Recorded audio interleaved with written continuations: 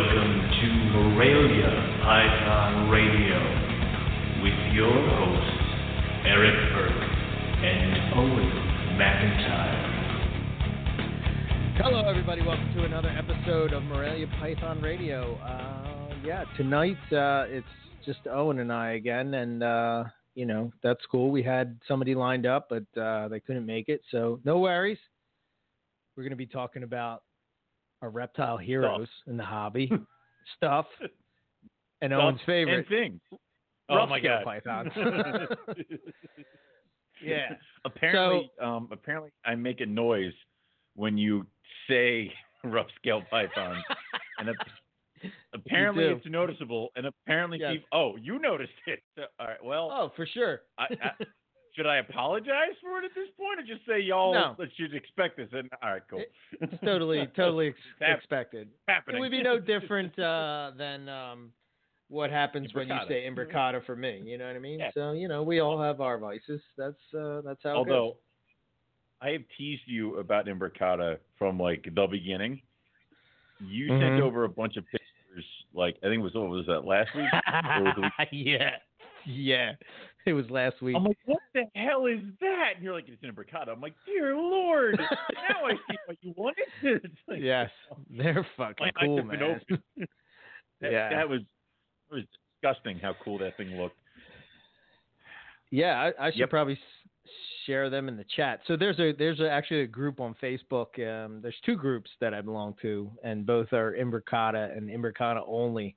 But some of the pictures of the stuff that they're selectively breeding in Australia is just nuts, man. It's just insane. And our good buddy Scott, he's down there trying to breed them. Oh man, oh dude, oh man.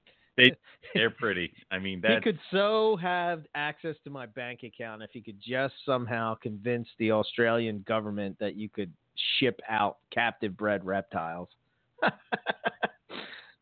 Just give him. Just that's it. You're done. Yeah. Here's access. Yeah, he has a nice pair. His pair is kind of dark. What it kind of reminds me of? Like it's almost like the tail end is like breadlie, like that dark black tail. Dude, they're so variable from the pictures that I've seen. Let me see if I can share some of them over in the chat. So. While I'm doing that, what's new with you? What's new with me is we're still looking down the barrel of I got two female bredli that are going to drop clutches in the beginning of July. So I'm like nervously. It's been a bad year, dude. So I'm like every time they sit funny or they're crawling. Like I was cleaning their cages, so I was letting them crawl around and. I'm like watching them. I'm like, you're gravid, right? You're still good. Everything's gonna happen all right. Like those eggs are all right. Are you okay? So it's it's definitely a shot back to like the beginning. So, but there was that. Matt came over Friday, and because he was picking up some bloods in this area, I think he was meeting somebody kind of halfway, and he's like, I got time to kill, so he came over here and we hung out, which is cool because he missed it when you and Rob were up here. So, but he got the tour and to see the new stuff. And he's like, I haven't seen your stuff in a while. And he says the Crebo are twitchy, and we both agreed that we don't like twitchy snakes because it's like if you're gonna do it, but if you're just gonna stare at me and twitch, I get nervous. So, it's going to fly out at me. I just wanted to do it. I don't want to sit there and twitch around and back up and just do it. So, but he was checking that stuff out and he was all about the cages in the bar too. And he said that I really could have just made it some sort of condo for you, Rob and Zach and, all the other short pretty much. Morelia people. Yeah. I'm like, I'll just give him a pillow and a blanket and there you go. So, but no, that was cool because it was good catching up with him. Dude, it's just been life as usual over here. I went up to the Carlisle show on Saturday. And never heard of that one. Not a lot going on up there. So it was not. Okay. I mean, There was maybe a few racks that were for sale that I was tempted by, but I don't need any more goddamn racks. Like I'm done buying animal cages.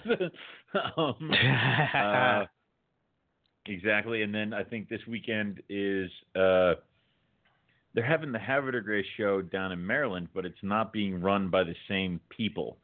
So it's the Havre Grace show, but run by different people. And then I think next month will be the Havre Grace show run by the same people. So it's very odd. So yeah, That's I don't weird. know.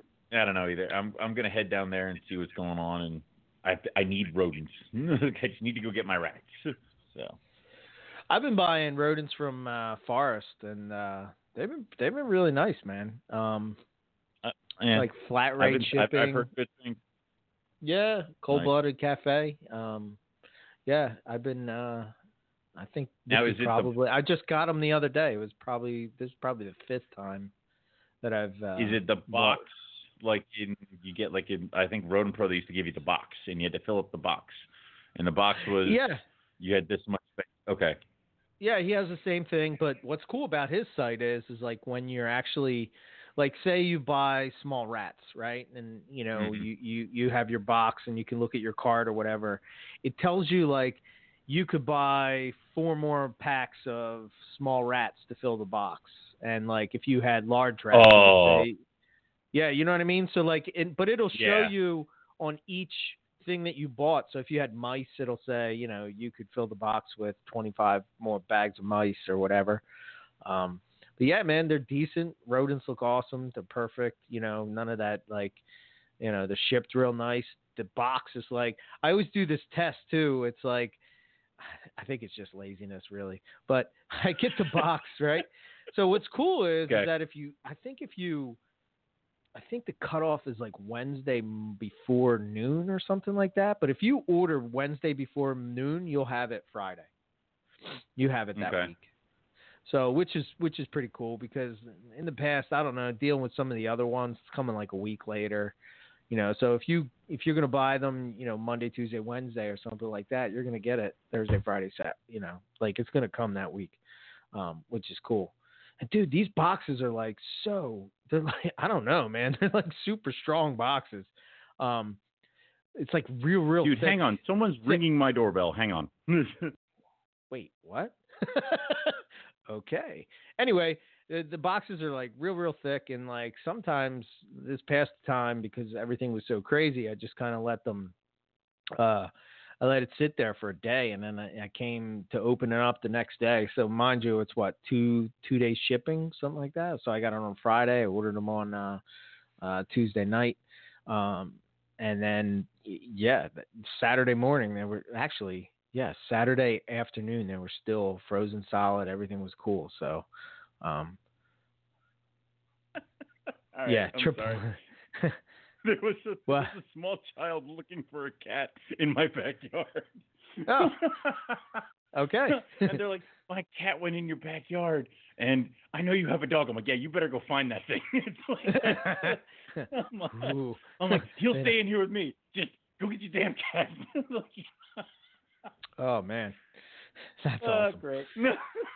Poor kid.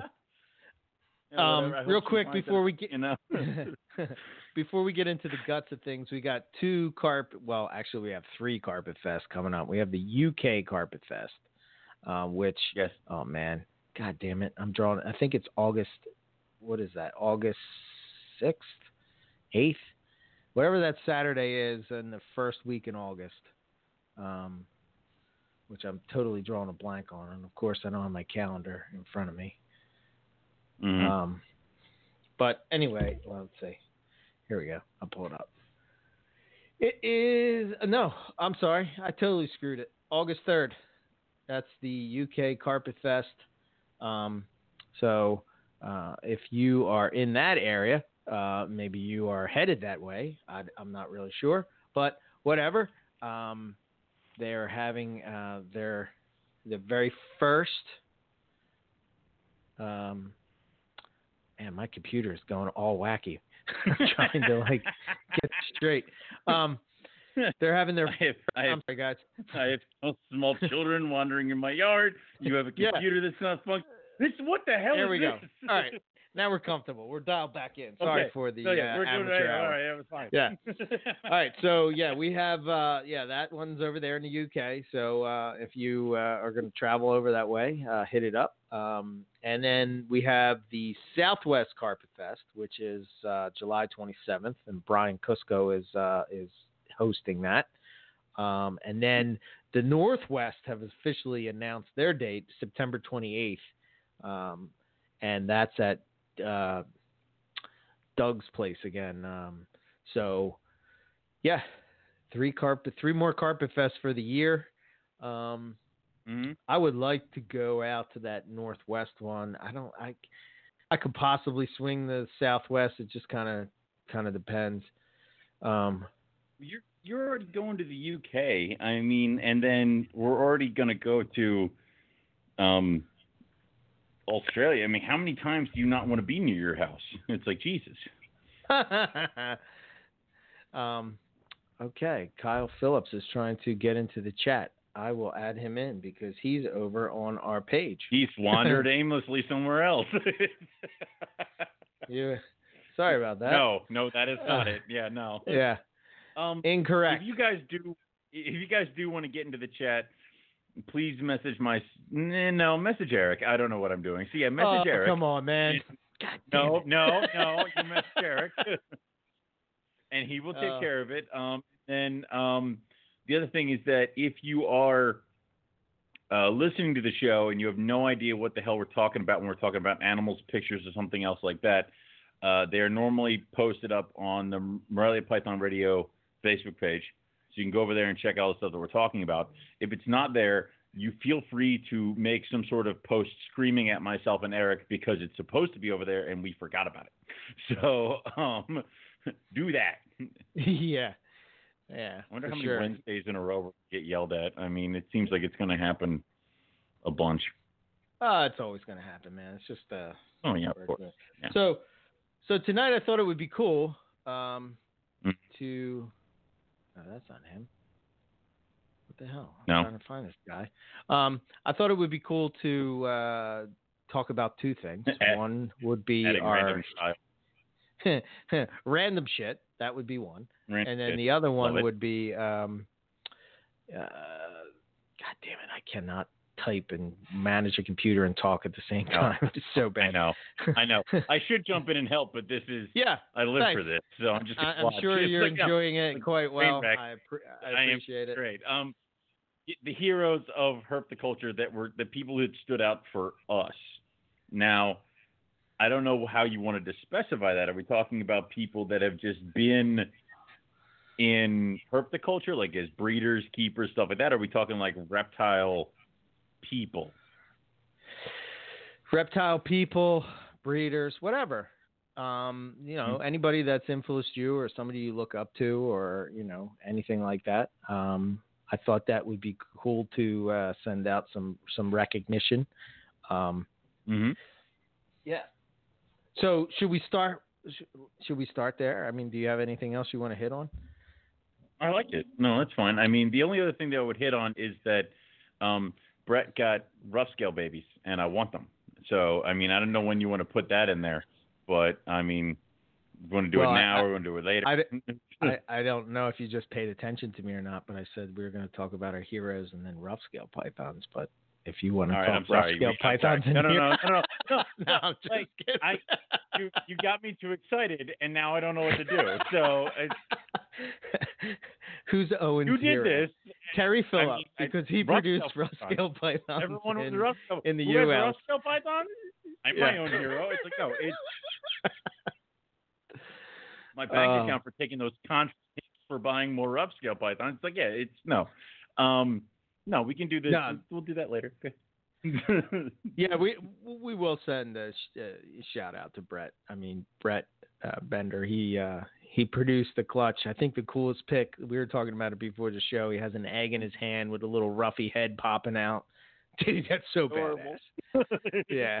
I want all of them. And we were talking about how if you plan on buying rough scales from Owen, You have more chance of buying his white lips, olives, womas, Crebos, king snakes, corn snakes, carpets.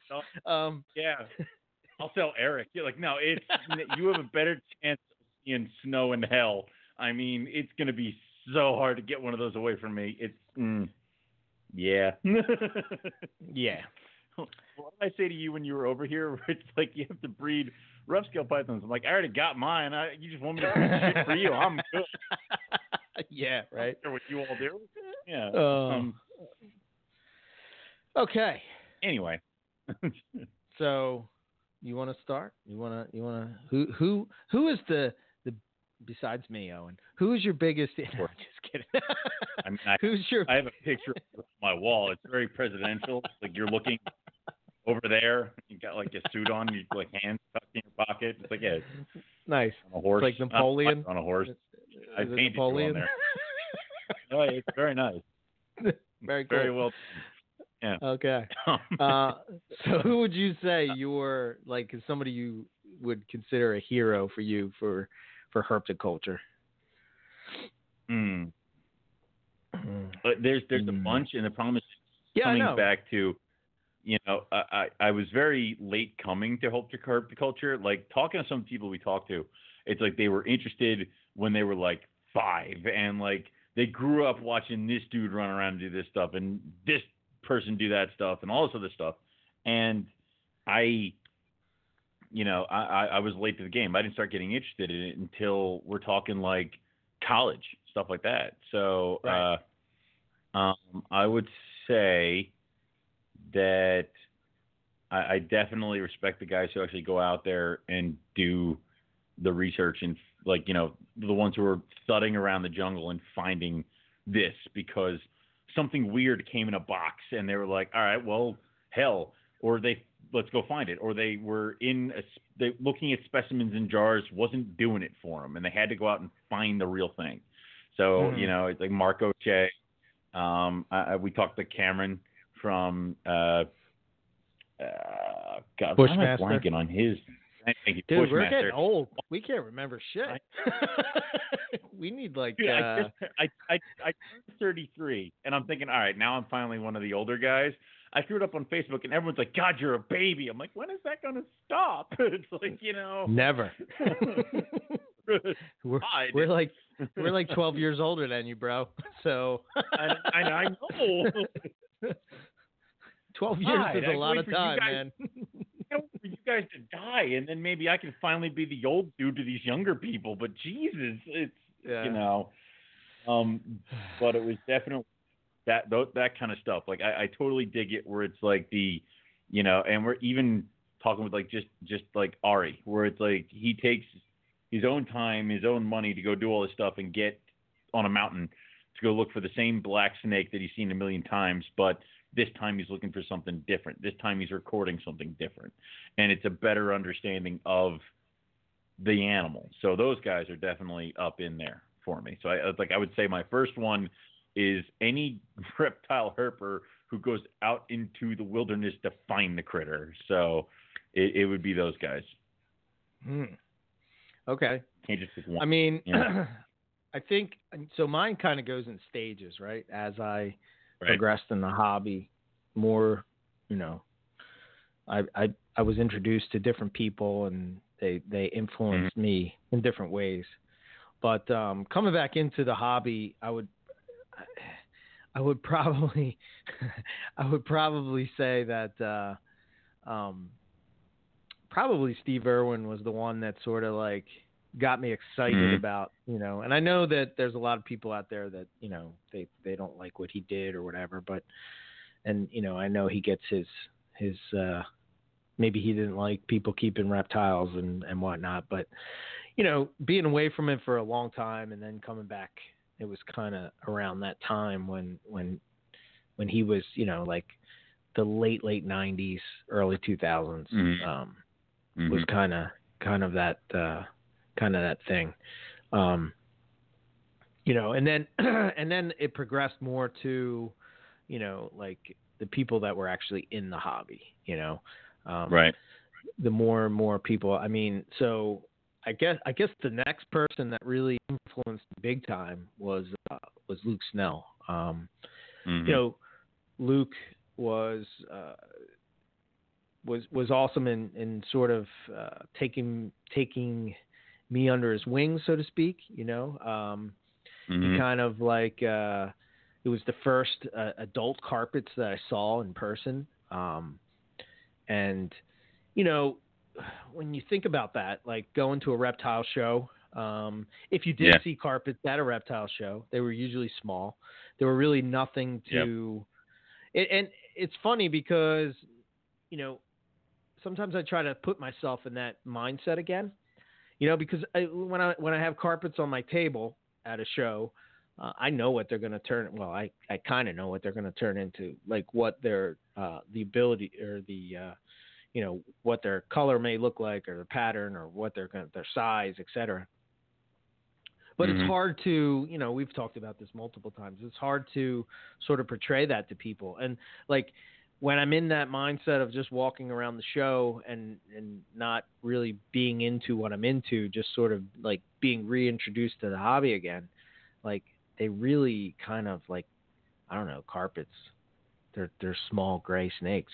You know, and then they grow up into these beautiful, beautiful animals. But, you know, when they're babies like that, you're kind of like, oh, okay, sure. Yeah.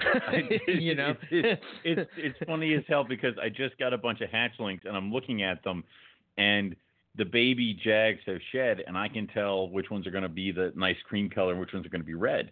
But this is because I've produced this clutch from these parents from this line, like 18 times, so I know what I'm looking at. And on the surface, I'm like, yeah, they're just ugly gray little babies. It's like, you know, it's like that's all they are compared to.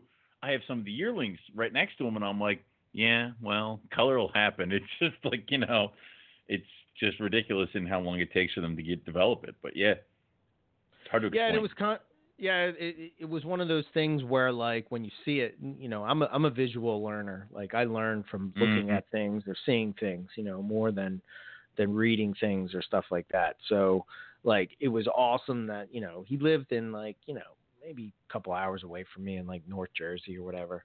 And every, you know, maybe like once a month or whatever, I would drive up there and just, you know, hang out with him for a couple hours, shoot the shit, look at his stuff.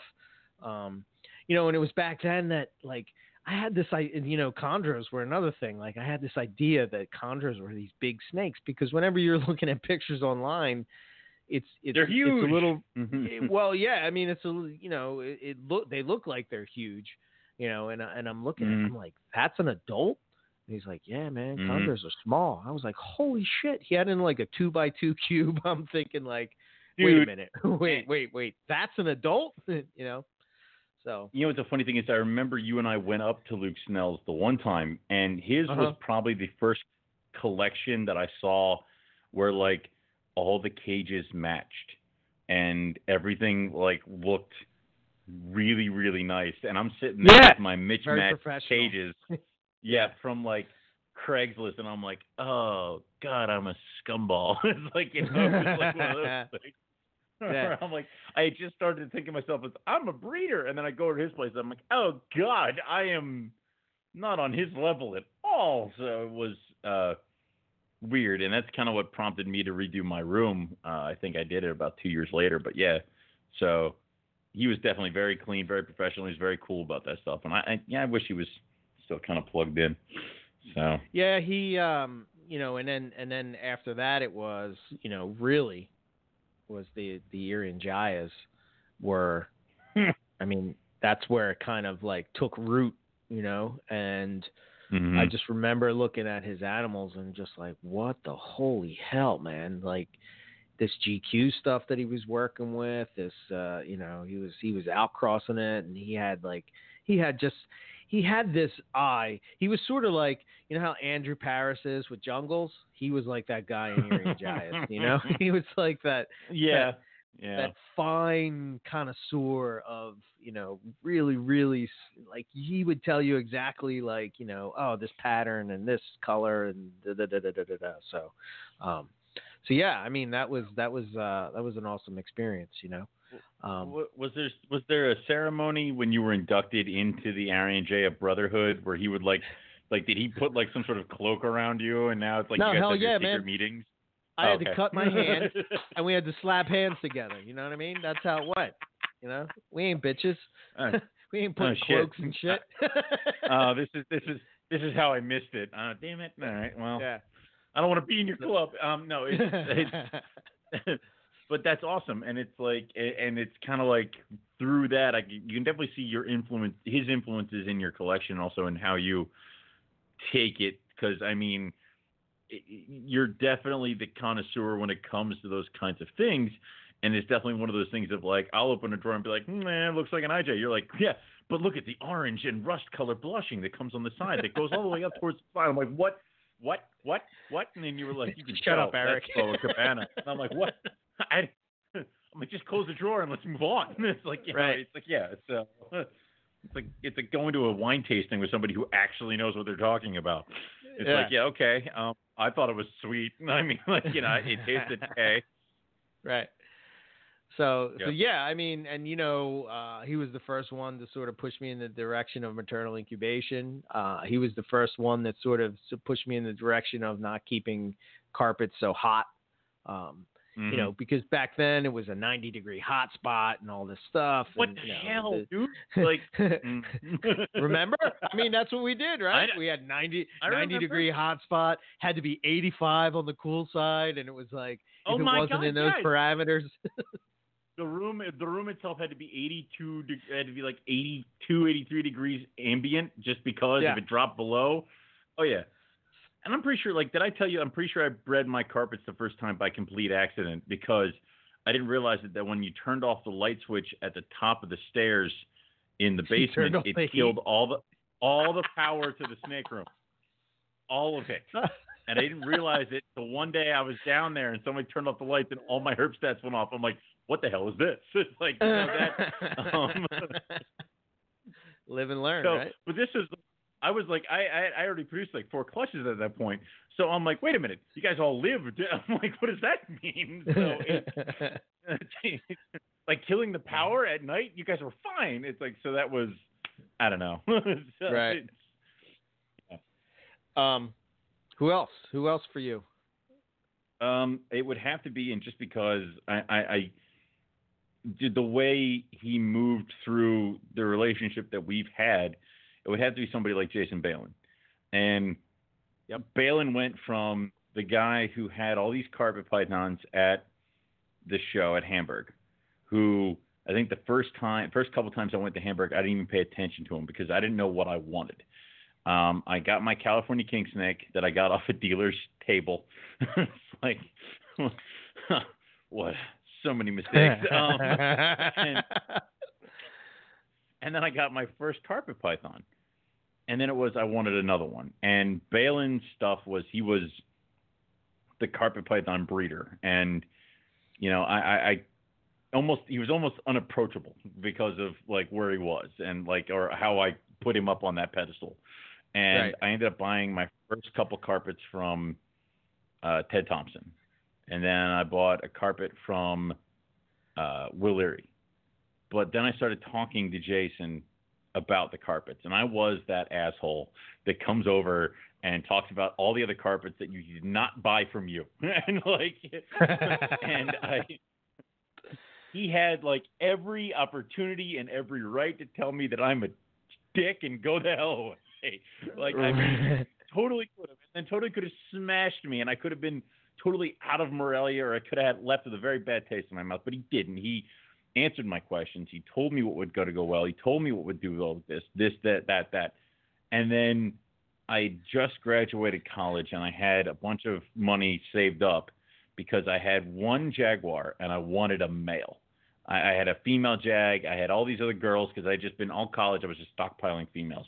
I wanted a male, and I'm like, a male red Jag, and this is back still when they were close to 1,000 each. So, I got him, and then that was it. And that is actually Talon that I got from Jason. Talon, who is like the father, grandfather, great grandfather of like multiple shits downstairs. Like, and he's still kicking. He's still running around doing his thing. So it's so cool to have that. And then it was kind of after that purchase, and it led to talking about other things. It led to my first zebras, which led to my going into jungles, which led to the whole red tiger project. Because it was like I got the jag, and then the red tigers just came stumbling out, and then it led to another tiger, and this, that, and the other thing. Breeding loans and all this other stuff where it was like, you know, I went from way lower. I almost felt like I couldn't talk to him to, you know, he's got my phone number. He texts me a bunch of times. We've gone out and gotten drinks. We've hung out a bunch of times. It's like it the total changeover. And he's definitely one of my influences because he took an unknown morph like the tiger and kind of made it his own. And now his name is synonymous with it. Also, he can totally deal with an annoying little carpet person who just, you know, wanted to talk snakes and would, you know, totally just did it. And is definitely one of my main influencers on Morelia. And I would probably not be into Morelia at all if not for having a guy like Jason Balin, who was at the local shows, kind of guiding me through. So.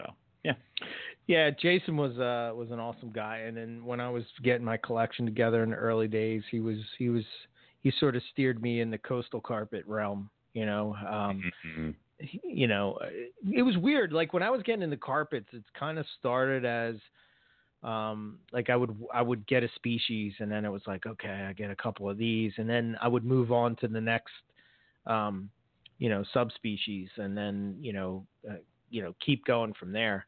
But Balin was big influence in my coastal carpet collection for sure. With the jags and the tiger jags and the red stuff and the red jags and the tigers and all that stuff. You know, I mean, he had the goods. Oh, he still does have the goods. But I mean, back then, you know, he was like, at least here in the, you know, Northeast, the Northeast area, he was kind of like, you know, the guy, you know. So, which was pretty cool. I guess as I started, for me, like the next person that stands out to me is more of an academic, but that would be Richard Shine. Like, you know, reading all his papers on pythons of Australia, and you know, I really would geek out about, you know, just trying to learn more and more about these snakes that, you know, that I just was amazed by. And yeah, I mean, it's funny. They say I think it was Ryan Cox was talking about I'm the guy from the Citadel when it comes to Morelia or carpet pythons. I told you, it's like, 'cause, no, listen. No normal human looks at a web page for snakes and goes, I should print this to save it, you know, for posterity, like just in case. Right. You never know. No normal human sits Dude, there I'm and goes like, you know what? People are gonna want this, and this website, the internet might be gone one day. After if the zombie apocalypse were to hit, and somehow we need to rebuild civilization, you come out of nowhere and go, don't worry, I have the Morelia tones. We can come back. Thank God for Eric. No fear. We now know how genetics was cast in Morelia. Okay, cool. Like, dude. When I go in, I go all in. You know, that's just how it goes. But anyway. Oh dear God. Anyway, it was like, you know, some of his papers. Like, I'll give you an example, right? You know, because like learning about maternal incubation and all this type of stuff. He did some studies with water pythons and found that water pythons actually would leave their eggs, like maybe partially through the incubation period. Now, why would that be? Well, maybe the temperature in that part of Australia is, you know,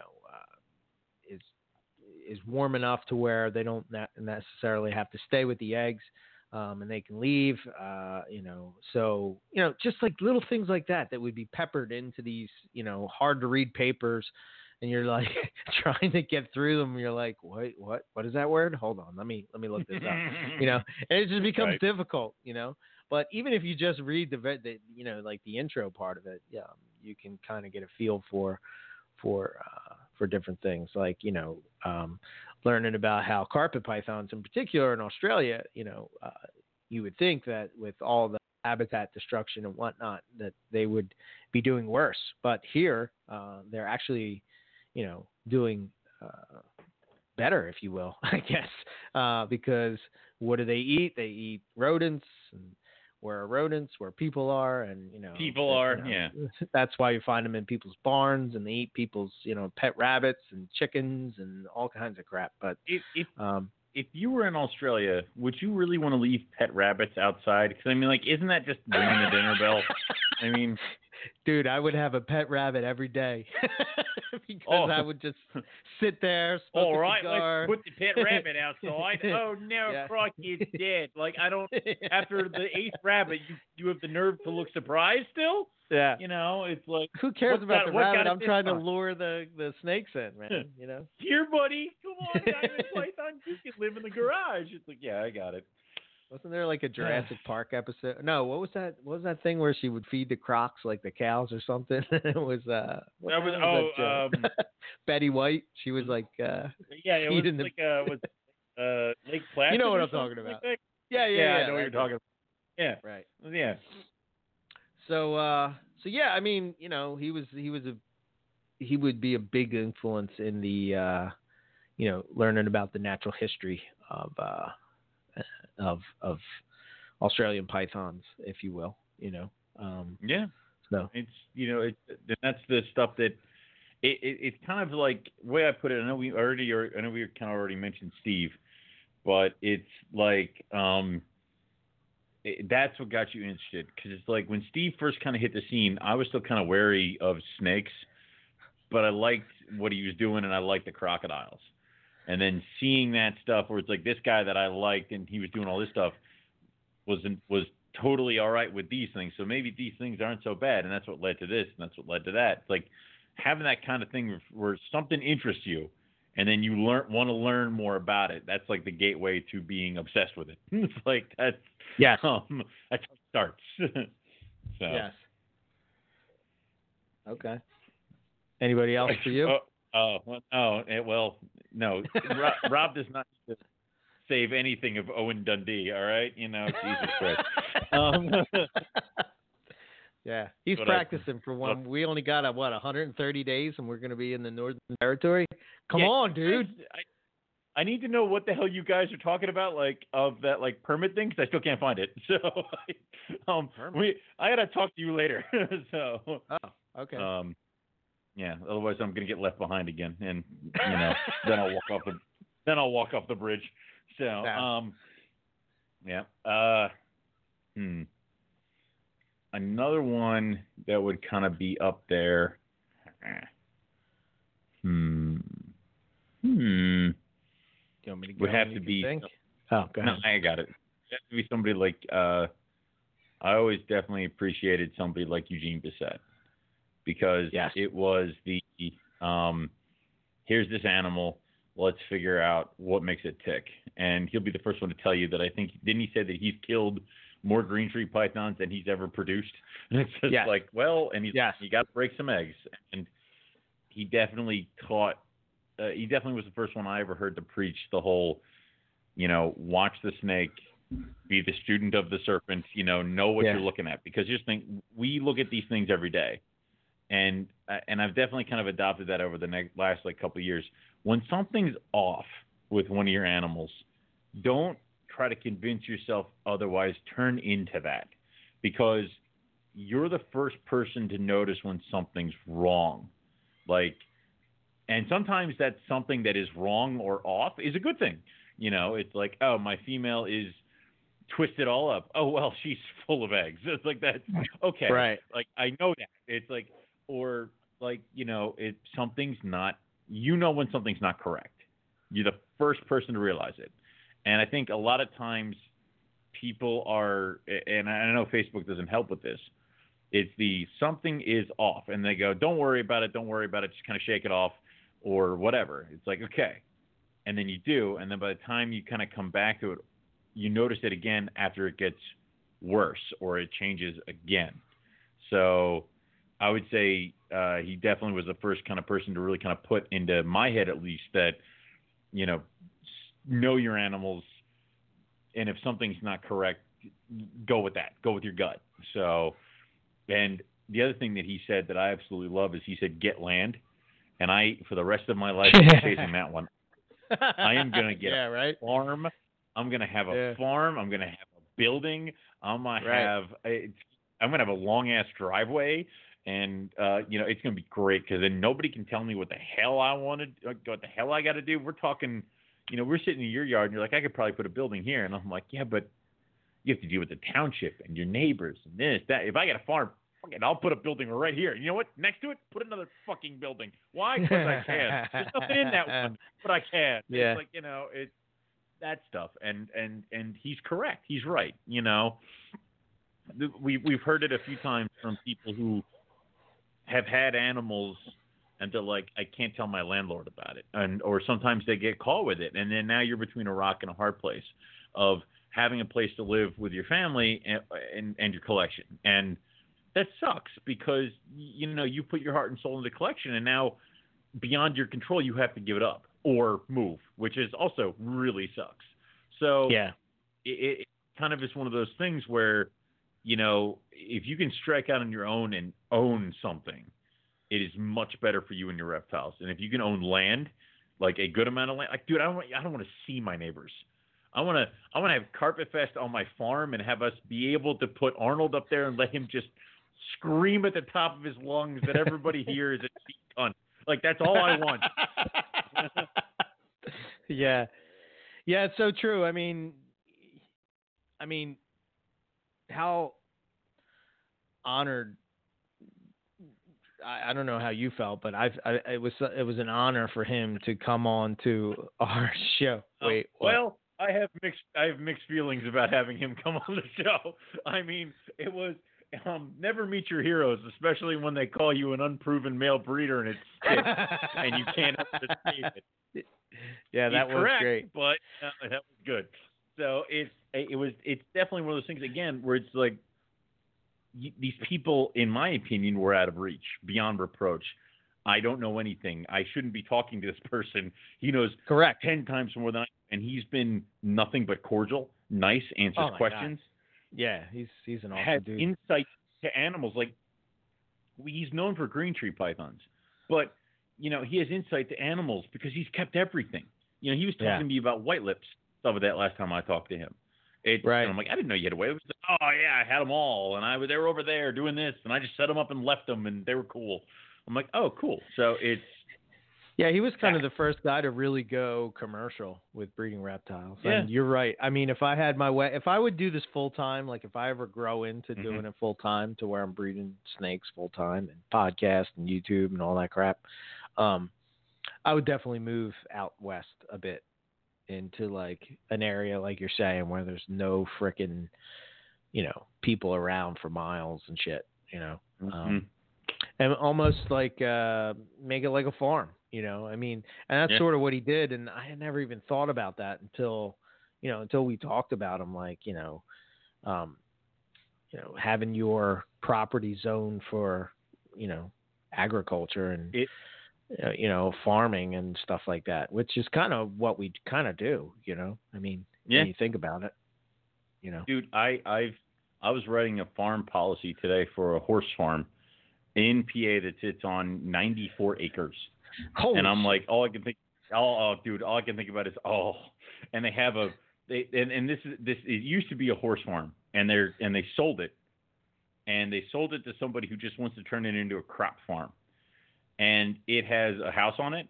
It has a full riding arena and a stable with, we're talking like 30-something stables of horses and a giant metal building that nothing's in it, just storage.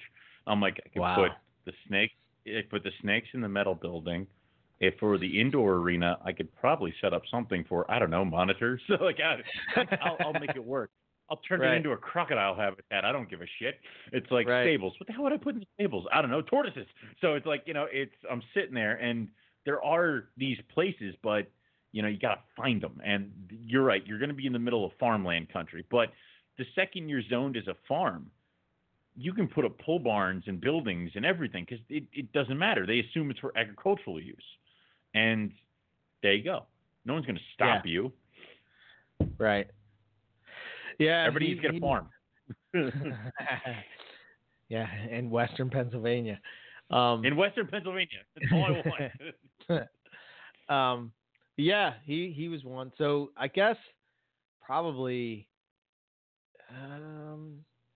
I would probably say the next person on my list, I would probably have to give a shout out to Larry and BT from Reptile Radio. I mean, without them, there would be no Morelia Python Radio. So, I mean, they were the first, what I consider the first real reptile podcast. I mean, I know King Snake kind of did something sort of, but they were like every Saturday night they were there, you know, they had on a guest, they talked to the guest, and, you know, they were just, I was just so awesome to listen to them talk about, you know, it's like the things that are running through your mind as you're, you know, going about your day and you're like dreaming of reptiles and dreaming of doing this for full time and all this stuff. And here they are talking about it. And you're like, that's so, you know, and sort of shooting you in this direction or that direction, or these little tips or little bits of info that are peppered into, you know, them being, you know, just cool guys, just listen, talking shit, you know?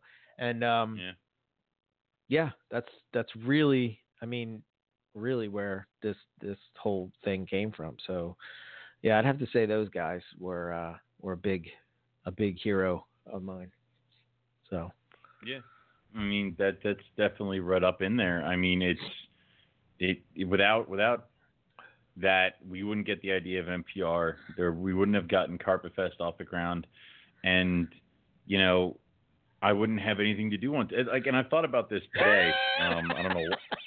What? I wouldn't have anything to do on Tuesday nights. I thought about this today because I don't know why, but I'm sitting there. I'm like, if I had never joined NPR, I'm like, well, the collection would look very different if the collection even was still here at all. You know, who's to say I wouldn't have gotten fed up with something and ditched or bailed or whatever. Right. I'm like, would not have met a lot of the people that I met. Would not have had probably the animals that I had. It would look vastly different. You know, talking to these people, having influence with these people, I wouldn't have expanded beyond Pennsylvania for my, you know, people of reptile community and stuff like that. I would not have gone to Texas anytime soon, or Chicago. I probably wouldn't make the trip out to Tinley Park. If I did, it would just be as a, you know, I don't know if I would have made it as a vendor, but I also would probably not have gone to Australia because I'm going with you guys because it was the push from that. So there's all that kind of stuff. So, yeah, I'm glad that happened. So I'll drink to those guys. You know, there you go. Exactly. But, you know, think about it. You know, it's even the people just that are at shows that you see all the time. Would you really have the same relationship with them if NPR had not happened? You know, would I be such good friends with Matt? I don't know. Like, you know, he was always the Blood Borneo guy. I saw him, but I never really had interactions until he started talking with you, and we had him on the show and a bunch of other stuff like that. So it was just, I don't know. Stuff to think about. Yeah, for sure. Yeah. I think for me, go ahead. No, I was just saying, go ahead, because I was going to pick another person. So go ahead. Go ahead. Go for it. No, go for it. Buddy Buscemi. Mainly just because you watch him breed what would be considered some of the scariest reptiles to keep. Not because of how they're mean or anything else, but because they're green tree pythons. And he knows that people are walking into this on shaky baby legs because it's like they've heard such horrible things, and he will take care of you from start to finish. And it seems like he's never had a lack of time to deal with this kind of stuff. He's taken animals back from people who couldn't get them feeding. He's, you know, pivoted and done this. He's pivoted and done that. And then he's got stories from being way back when he bred the stuff that nobody gave a shit about. He had, Durmals monitors and Macklot's pythons and all this other stuff. Right. And he just takes care of it all the time. I called him at I didn't even realize, I think it was like 11 o'clock at night.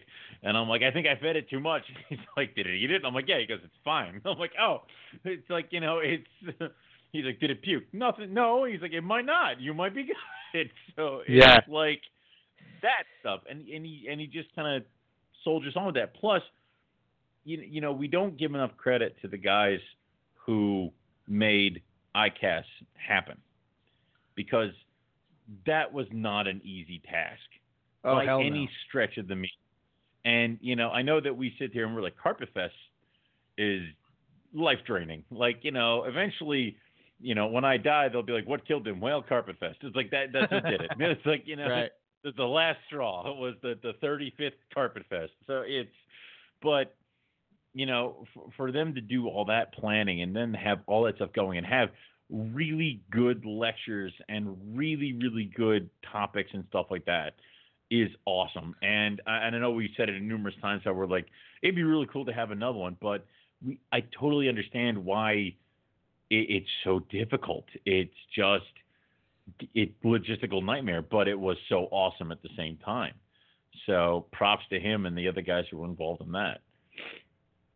Yeah, I got two buddy stories that I can talk about. One was when we first got him on the show. He actually contacted me because he wanted to sort of dispel some of the myths about keeping chondros,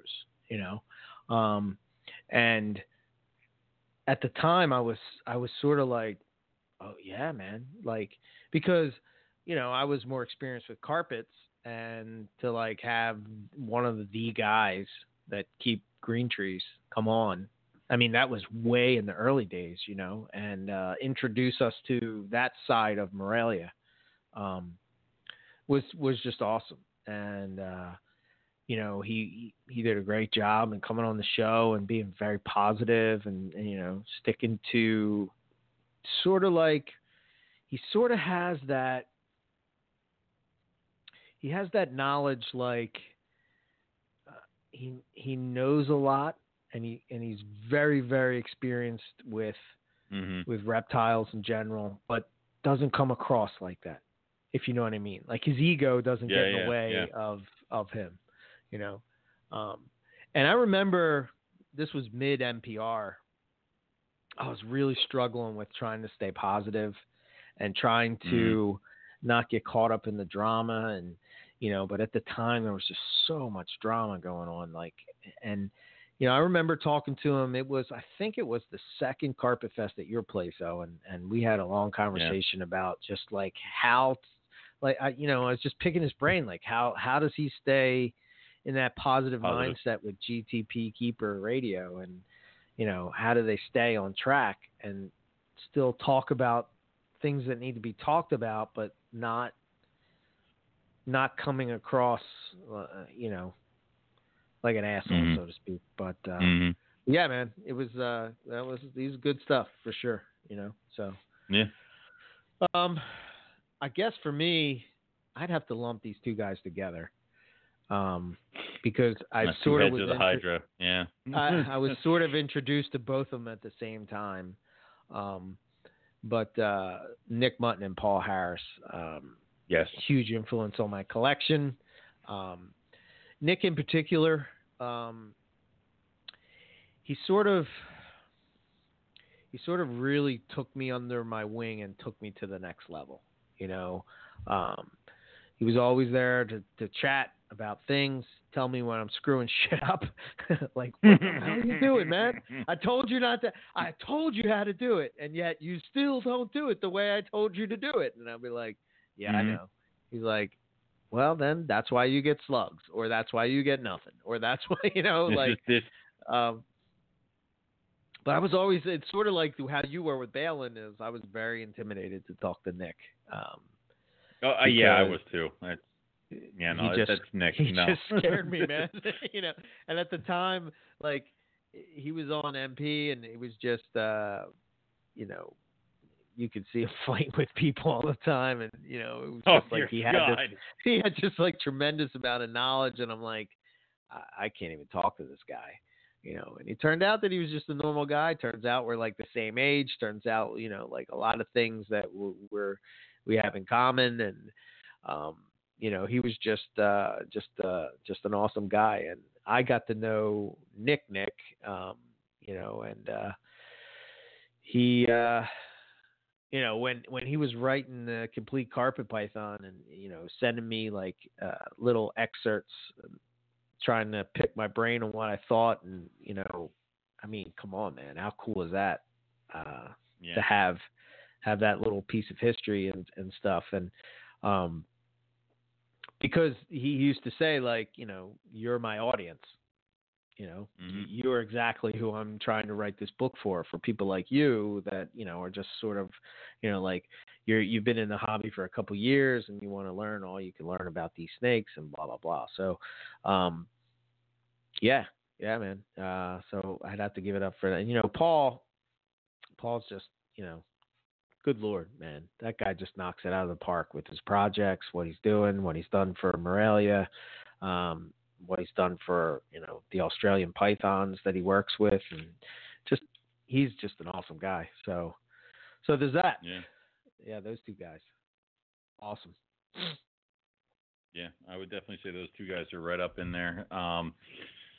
It's really cool to have them kind of through that, and obviously, like, I've seen animals come from those guys that I would have never thought possible to see in a carpet python. It's like to have it go from like tri-stripe and like other kind of colors to all the different localities that we have currently, all the different morphs we have currently, all the different combinations we have currently. It's insane. It was. When I was buying carpets, it was like, this one has more of a stripe on it than the other ones. I should purchase it. It's like that. Yeah, that's gone now. Yeah, it's like, I mean, he kind of like is responsible for me looking at the reptile business as a business. Sort of like he gave me hope that you could do what you love and still make money at it. Like, years ago and still today, people say, you can't, what's the best way to make $1 million, spend $1 million, start with $2 million. You know what I mean? Like that whole thing and all. But like, I mean, Nick's breeding carpet pythons and he breeds other species too, but true. He's breeding pythons and making a living off of it. Same with Paul, so, those guys and the projects that they worked with and like how they like just worked those projects perfectly and like, just the amount of like time that went into those things and you have to kind of keep quiet when, I mean, dude, when I got Gelatin Jungles, that was sort of the thing. It was like, well, we kind of have to keep this under wraps for a little while. I remember that. And the reason is because like, if you go and you sort of like, shoot it out there right away, everybody's going to be hitting you up. Oh, do you have babies? Do you have babies? Do you have babies? And you're like, no, these are babies. So yeah, well, and then the second you produce them, all those people are gone. It's correct. Like, no, it's exactly. So just looking at the project, like, like when do you really want to start? You really don't want to start to put this out there until, you're like going to be producing. So maybe the year that you're going to produce, you're going to start to put it out. So like, I couldn't help it. Like I had to take a picture of the gelatin and put it up. But if you notice on my Facebook or Instagram, like there's nothing. It's just a picture. Yeah. And that's why, because I didn't want to put up, check out my gelatin jungle, But yeah, I think somebody explained that. They should hatch next week. Woohoo! It's gonna be so cool. I think somebody explained to me once because it's like I brought a red tiger to a show once, and someone's like, "Do you have red tigers?" I'm like, "No, but Balin does." And they went over there, and I'm like, selling snakes for Balin right now, aren't I? It's like, it's like I don't have it, he does, and there you go. So all right, that's a piss poor mistake. So now it's if I bring an adult, it's because I have their babies with me. It's like, oh no, look, she pretty. Don't you want the baby? Like that? Yeah, no. that's just how it works. But it's just so cool. I mean, he also made it to where I think without the more of the combos that we have, I don't think half the people would have been paid attention to carpet python as much as they do. I mean, it's the bright colored this, that, or the other thing that draws you in, and then you do other stuff. Yeah. Another influence on me, it was just a big influence because he was around when I got started, and he kind of pushed me, much like kind of Luke Snell pushed you into IJ. He pushed me into Coastal, and that would be Will Leary. Okay. So he responded to all my emails, even though some of them were very, very stupid. And he would got snake, yo. Very, very. I didn't do that. How much? Much money? Dollar sign, dollar sign, dollar sign? Like, what's your lowest price? I don't. Oh God. I see you have a MBB line female from Benjamin, a Jag up there for $1,500. Could you possibly take $50 for it? It's like, no, I didn't do that to him. It's it was all that stuff, and that, of course, you know, he kind of told me what was really cool coming down with Pike with Coastals, and why he felt that Coastals were really awesome, and why, you know, he didn't want to do a lot of Jag to Jag stuff, but he said, if you get the right mate for your Jag, you won't have to. And he kind of proved that with his pictures. And I definitely went with definitely. Which is why I'm in a little bit of trouble. I was going to call you this week because I need a caramel male. I need a normal caramel male. And I'm like, crap. It's because I kept too many caramel Jags. And I'm like, well, I can't do this because then it's Jag to Jag. I'm like, who do I know who has just random coastal caramels just laying around? All right, yeah, I should just call Eric. So, yeah. I think I might have one for you. Yeah. See? Yeah. Okay. See, this is. I gotta talk to you and Matt. I might just come down to your house Sunday, get my chairs, and then I have to get some stuff from Matt. So why not? There you go. But make it a trip. Yeah. So I guess my next group. Well, probably after that, I would probably have to say, Rob Stone. Is a huge influence for me, and we kind of connected in a weird way. I heard him on Reptile Radio, and I was like, who is this guy that knows everything about reptiles and the hobby? And I just liked the way he talked on that show, and I listened to it, and he did like 2 episodes, I think there was like 2 episodes, and I guess somehow he stumbled upon the show, and, you know, he messaged me, and we started talking, and, you know, now we, you know, talk all the time, and I've never met anybody who knows not everything, but like I can literally say any species or bloodline or breeder or morph or what, you know, and it's not like for me, I feel like if we're talking pythons, I can probably, you know, I can probably stand my ground, right? Especially carpets, I know my shit, right?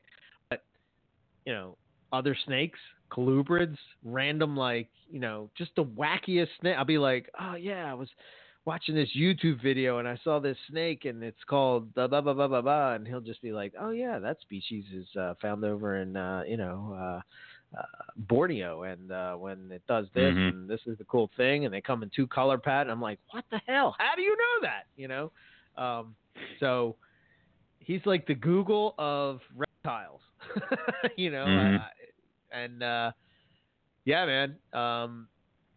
And yeah, it just kind of hit from there. Like, you know, he's always, you know, if I have a question about something or some advice, like this past week, he came down for Carpet Fest and he got my Papuan python eating the male. Yeah. I was really struggling with. I don't know if I didn't really bring it out, or I brought the female out because she'll eat anything. She just, you open the tub and her mouth just opens like, give me food. You know? I haven't. I haven't seen him since you got him, and I know you're having some, because I think we talked about the what he was doing with you food wise and how he's being a little bastard about it. But that's awesome that he's back and rolling. So yeah, and I'll share with you what he shared with me is like for whatever it is with that species in particular, they are kind of a little bit of picky eaters. They'll bite and wrap all day long, but if they don't grab that mouse right by the head, forget it, man. They won't. I hate that. They'll bite it, they'll wrap it, and then you'll come back and there it is sitting in there. And he's fooled me so many times, and he was kind of looking bad, and I was like, Rob, so we were gonna feed it, a chick, and it was too big, so we ended up feeding in a hopper. The Sunday after Carpet Fest, I fed it another hopper. Then that Wednesday, I fed it another. I've actually fed it two, and then the following, what was it?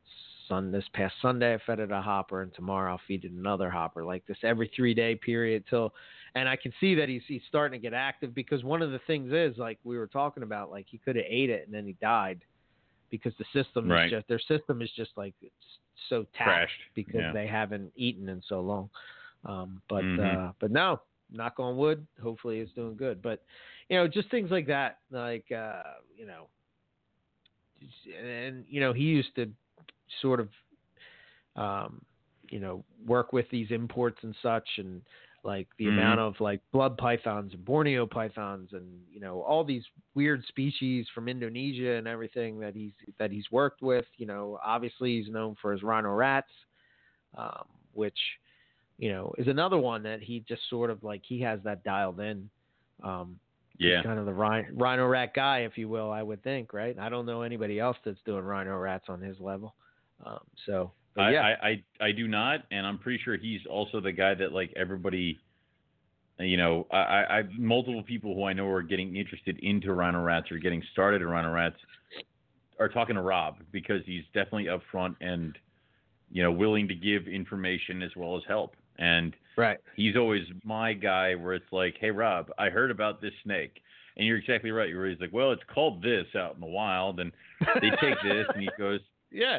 And he knows, and I think he knows the difference of talking between me and you, where he's like, that's a cool snake, Eric. He goes, all right, Owen, this is what you're going to need to do to keep it alive, because I know you've already bought it, or it's in your shopping cart and you're just waiting. It's like, it's very Dude, much it was so funny. Like, oh, Eric's just asking academic questions. Oh no, Owen already did it. So right. Yeah. It was so funny when we were going to your place to see your stuff. He's like, God, I hope his rhino rats aren't broke. God, I hope his rhino rats aren't broke. I don't want to tell him. I don't want to tell him his rhino rats are broke. And he's like, there. He's like, oh, they look good. They look good. And I was like, whew. All right. Yeah, those weren't the real rhino rat snakes. I actually just bought those like the day before. Yeah. Real ones are 8 feet long and in the back, but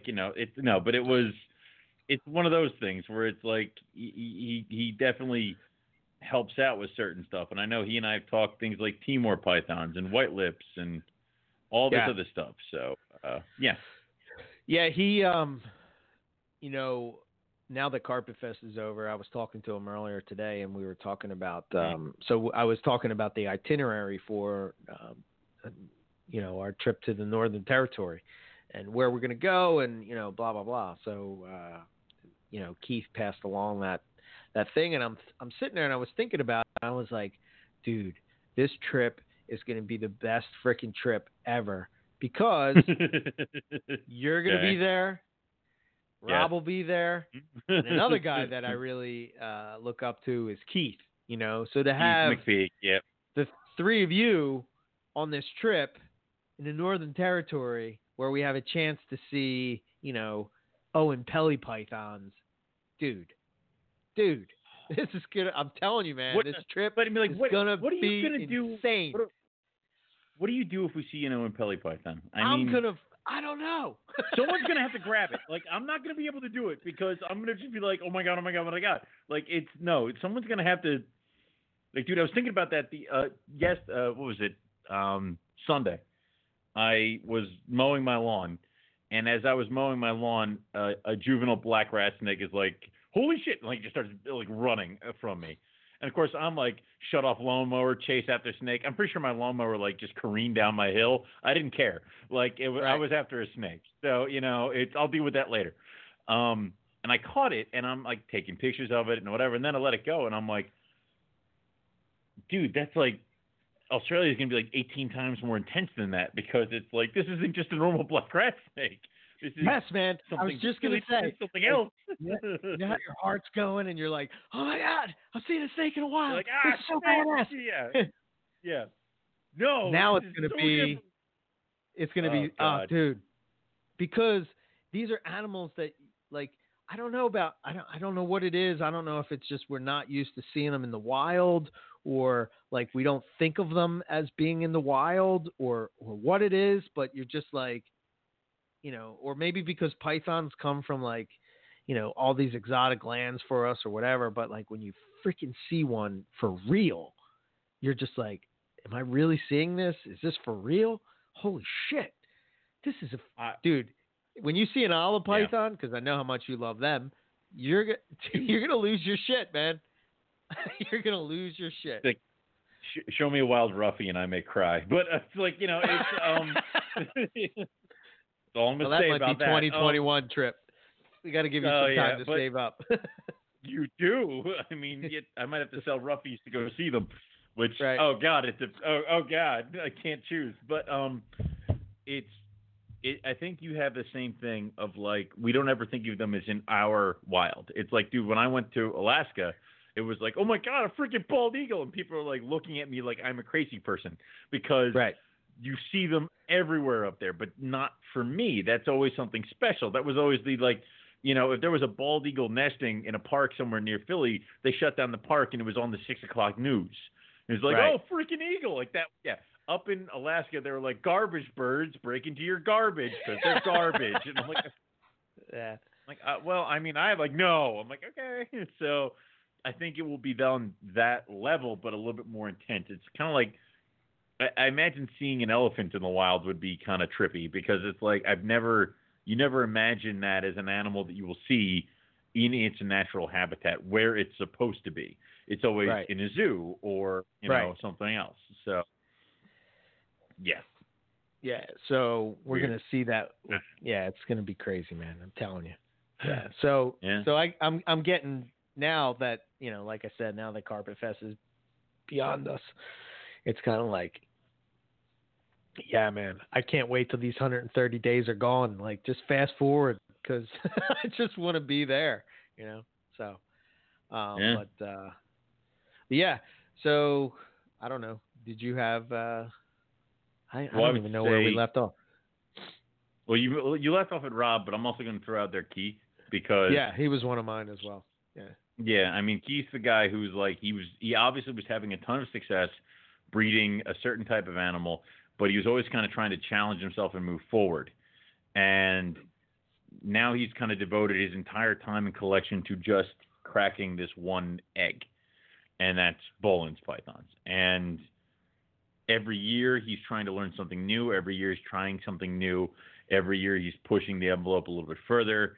And he's the guy who reads all the papers. He's up to date on all the research. He's talking to all the people. He's, one of these days he will end up on a mountain with Ari. Like, that's going to end up happening. Yeah. Like, I'm already calling that shot, much to his wife's dismay. He's reading chapters of the book. He's helping write the books. It's all this different kind of stuff. And then he's not above helping out other people with other species. He's definitely been a huge influence on Matt when it comes to Borneo's bloods and other stuff like that. He's doing Amazon tree boas, and he's got emeralds, right? Yep. All this stuff, and I know he's dabbling into scrubs, and it's like he's got opinions and he's got things to talk about, and people value those opinions and what he has kind of come to him. So, it's really kind of awesome with that stuff. And then for me, I'm like, hey, Keith, I was thinking about building wood cages, and I was just thinking, like, he's going to tell me, a few pointers. No, he designed it for me, and he's like, do this. This is the wood that you should use. What kind of sizes are you thinking about? I'm like, and I've had to regurgitate what he has told me to at least 20 people. And some people are, well-known breeders that we know who are always constantly trying to figure out how they can get some more room for their animals or expand a little bit. They want to know what sealant I'm using, what kind of wood I'm using, how big are the cages, what this, that, and the other thing. I was talking to Justin Julander this weekend about them because he was interested in them. So it's like, just to have that thing come out, because I know we talked about how at one point wood cages were always supposed to be the taboo thing. Like, oh, no, you don't put wood cages. Wood cages are crap. It's like Right. he kind of took the time to help me get over that stigma that, honest God, shouldn't have been there anymore. Much like keep your carpets at 90 degrees and, they're all horribly mean creatures and green trees die if you look at them cross-eyed, like all that kind of stuff. So it's to have him kind of doing that stuff, and he just it's almost like Keith's main job in herpetoculture is just to dispel myths and gather information. So it's awesome to have that. So, yeah. Yeah, he's. I just like the way his brain works, man. I like the way he thinks. Yeah. I like the way that he really goes in depth. He's a perfect example of. Most of us, we're looking at the car. We like the paint job. We like the little gizmos and gadgets that come with the car. He wants to know how the engine runs, like what is making that engine go. And he wants to know what's going on underneath the hood. And that approach to pretty much everything that he does is pretty awesome. So, yeah, he's a huge influence. Hero, whatever you want to say, as far as the herps go. But yeah. I'd have to throw out the honorable mention there for Ari Flegel. I mean, the dude is going halfway around the world to study a python that not many people would put that work in. And no. Yeah. As much as I don't know if I'll ever own or even think about breeding a Bowen's python. However, I'm glad to know that somebody is putting in the work to try to figure out, what these animals are doing in the wild. And and that's the thing where it's like, and that's what I think is the difference between herpetoculture is you have the animals that people it's like you have the animals that people think they can bring in regularly, so they want to do no work at all for it. No one is trying to figure out how to breed savanna monitors, Nile monitors, white-lipped pythons. Why? Because the babies come in, who gives a shit? So, and that's all fine and dandy until you can't bring them in. And at some points now, people are bringing in Bowen's pythons.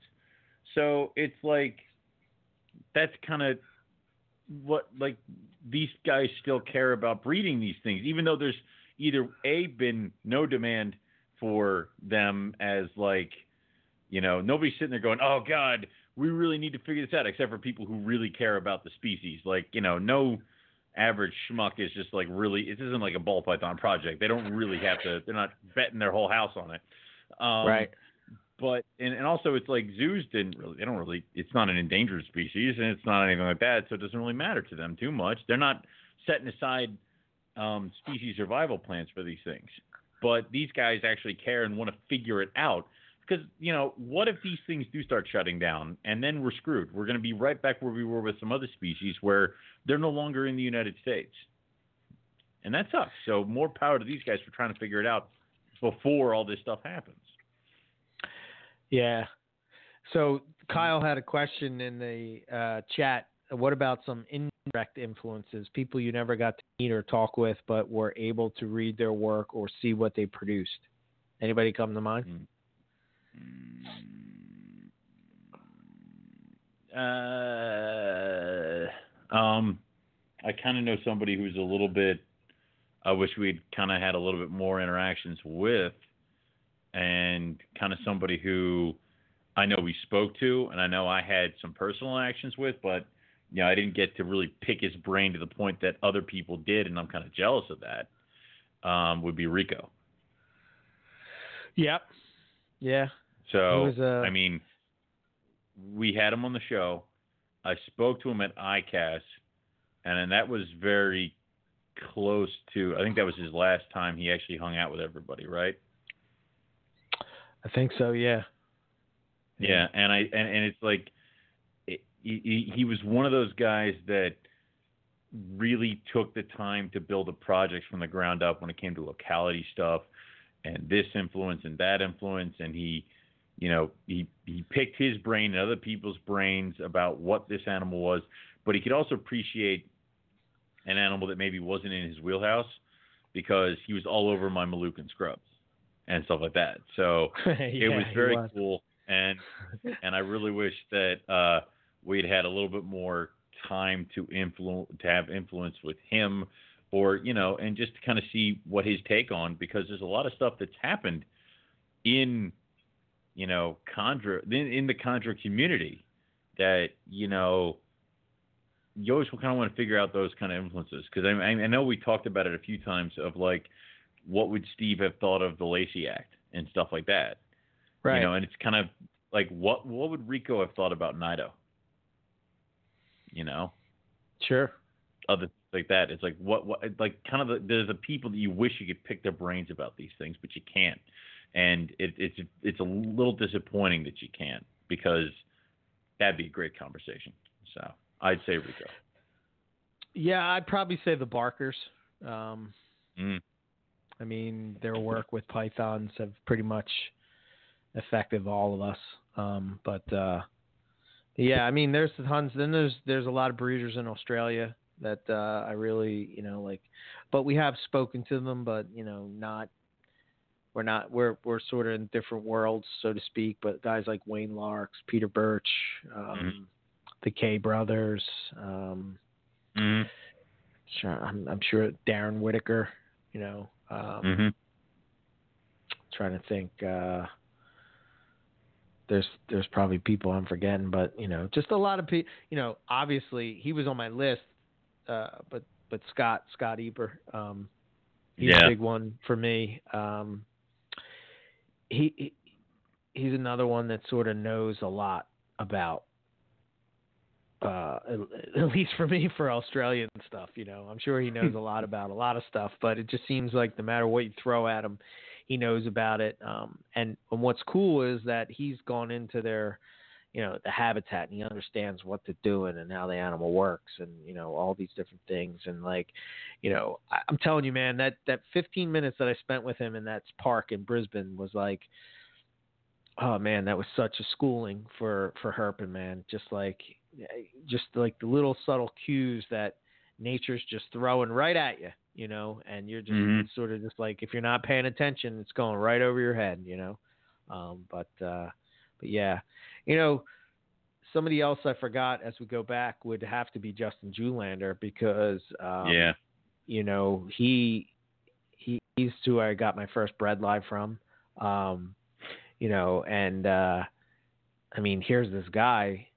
You couldn't ask for a nicer guy. I mean, the guy has to be one of the nicest guys in herpetoculture, and he knows the natural history of Australian reptiles. Like, he's been there, he's been in the wild, he's seen a lot of these things. You throw something at him, he knows it. He's bred most of the species that we're working with as far as Australian pythons go. He's working with skink. Just his collection is. I would love just to be able to go to his collection and just check it out and see the different things, and drink a beer with him and hang out and just shoot the shit about his travels, and just a real awesome guy. Always positive. Never, even when he's sort of being, I don't want to say being negative, but at the same time, like, telling somebody that, like how we would say, you're freaking dumb, man. That's not how it works. He just had a way to say it in a positive way. Never a bad thing to say about people. But awesome guy. Just an awesome dude. So yeah, I mean that's really cool. He's always been awesome to me, even though I was gonna buy my first Jag from Aussie Addiction, and then I balked and went to Will Leary. So he hasn't held that against me, which is good. Dude, what Thank about God. those? What about those Western Stimsons that he's got? Holy shit, man! I gotta get in on that project. You know how much. Woo! You know how I'm afraid of every kind of pygmy python. I'm like, I'm gonna break it. Like, I'm a very clumsy human. Yeah. No, they're well. Dude, no, I'm not. No, it's like the last time I touched a cave gecko, it broke. Like, it literally came apart. So, anything teeny, afraid I'm gonna break it. Don't even give me pygmy pythons. No, but that's. You got anybody else? I did, and it's gone. It just zapped out of my brain. All right, I'm gonna throw one more out there. Big influence. As of in my later time frame, I'd have to say would be Matt Minatola. I mean, dude's collection is on point. I mean, what he does for, Borneo shorttails. See, I'm always, I get, here I go. I'm relating it to music again. But like, the key, when you were playing guitar, right? You would start out and you would sort of copy the people that influenced you. You know what I mean? Like you would learn a Van Halen song or Jimi Hendrix song. You would learn like how they played it, and you would try to play it as close as you can to what they're playing. And what I learned early on is that that's going to get you nowhere. So what you want to do is you want to play it the way you would play it, but still learning little bits and pieces from these guys, like just little tiny things that you take from this guy, and somebody else you take it from this guy, and somebody else you're taking it and taking this and taking that, and then you sort of like put it in a pot, mix it up, and then it becomes you, and then somebody's trying to copy you. So what he does with Borneos and what he's done and where he's taken them is sort of like the idea with IJs, that's where I see it going, but I mean, he's just, and again, super awesome dude. Like you're hanging out with somebody that you're, that you would drink beers with, and, no ego, no nothing, when he should have that. But, totally. His freaking, you know what I mean? Like, I just think of like us at Tinley Park, right? When we're putting our table next to him, he's there. Like he's so into the details of it, but he doesn't come across like a guy that's into the details. If that, you know what I'm saying? Like, I don't know. I hope I'm saying that right. Whereas, he's thought it through, and that's probably why, he's sitting on the couch and, flipping through his phone, and, he showed me like, notes and this and that and breeding projects and where this is going, it just, I don't know. It's cool. He's an awesome guy. So. No, and that's awesome. He is. And I think, I remembered my influence. Okay. Yeah. And this is a guy who, we've had some interactions with, and he's been a really cool guy to us, and that would be Ryan Young, and it's mainly just from the point of is that I wish I was as talented as he is when it comes to pythons. It's like he's bred every species that I ever want to breed, and he's done it so. He's done it multiple times. Like I think anybody can trip into breeding a python. Like you can get that one clutch and not have any idea what you did with it, but to get it like 3 years in a row, right? To get it 3 years in a row, you know what you're doing, and he's done that with multiple species, and he has now brought a species back from the brink of not even having it in U.S. herpetoculture, and that was the Dunn's pythons this year, and that's fan-freaking-tastic. So, that would probably be like, if we were to look at my collection and how it's going, my collection seems to go in multiple directions. One is Morelia. The other one is the Ryan Young method, where I just want to get all the cool shit and breed it. Yes. I don't care if anybody cares about it. I care about it. Like, no one can give a shit about my water pythons. Fuck you. They're for me. Like, it's like, and just go over there. So, that would be how it goes. So.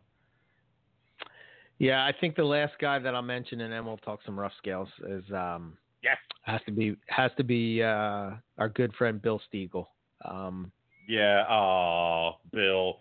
Just for the main point of being a belligerent, drunken doctor who just runs around and. Oh no! You for other real reasons. Oh wow! Yeah, real reasons. No, go ahead. He's influenced me in a way to sort of just make sure that you're having fun in the hobby. You know, like don't take yourself so serious. Don't be so uptight. Just have fun, right. man. You know, like yeah. He's a very smart guy. You know, whenever you ask him a question about something, he, you know, if he doesn't know the answer, he doesn't try to bullshit you. He's just straight ahead, straight play. You know what you got, you know, and he's right. always there to have, you know, fun, man. I mean, like I think about when we first got picked up and just like cracking open a cold one and just like, come on guys, let's go. Party's starting.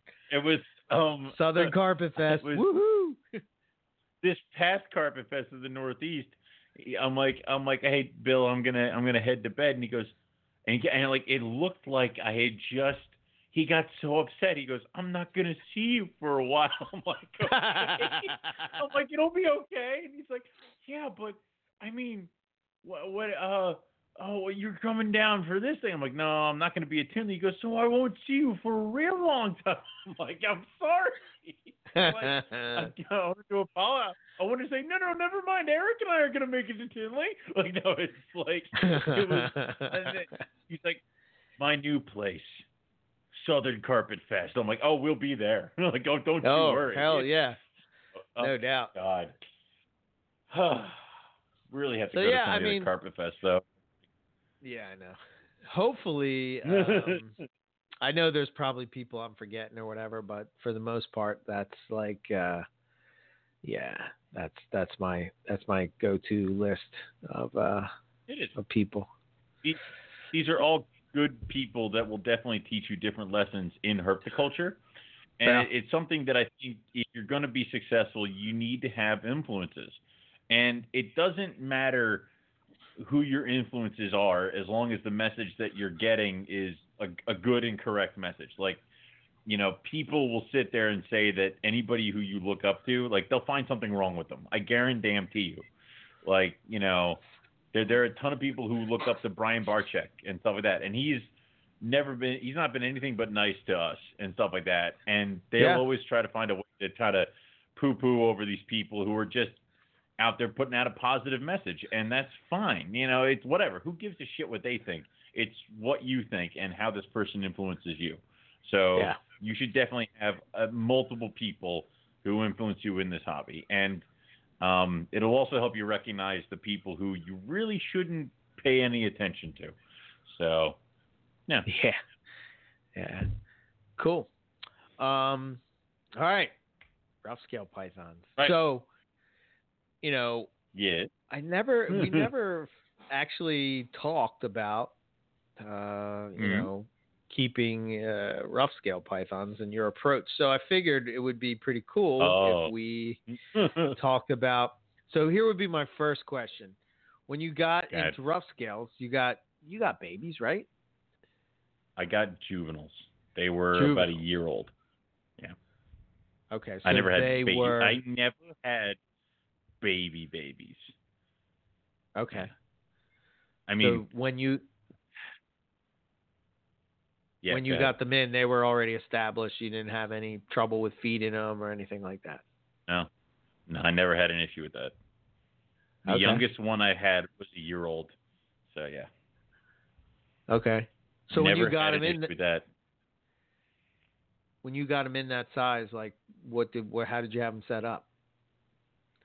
The first time I got them, I set them up in my baby rack. So they were still pretty small, but they were about the size of maybe a yearling carpet python. So I set them up in the baby rack, and I gave them the perch that Buddy told us about, where it's like the plastic coat hanger that you cut the bottom off of. Okay, yeah. Yeah. I put that in there with them, and I gave them a hide box and water bowl, and they were just on newspaper. They never used the goddamn perch. They would sandwich themselves between the perch and the hide box, and that would be where they were. So after about a week, I took the perch out because they didn't give two shits. And that's where they stayed until they started getting a little bit older. They got bigger. They got big enough that I got them out of the drawers, and I put them into the tiny cages I have downstairs that are the 1x1s, the little like rectangle, like the scrap tiny ones that I'm talking about, the little ones. Mm-hmm. My Chinese king rats are in there right now. Yeah, they were in those, and I had a bunch of those grapevine thingies in there. And for a while, the heat source for them was a heat pad that was just that just snaked around those things. It was along the sides and underneath of those two little cages, and that was pretty much how I heated them for a while.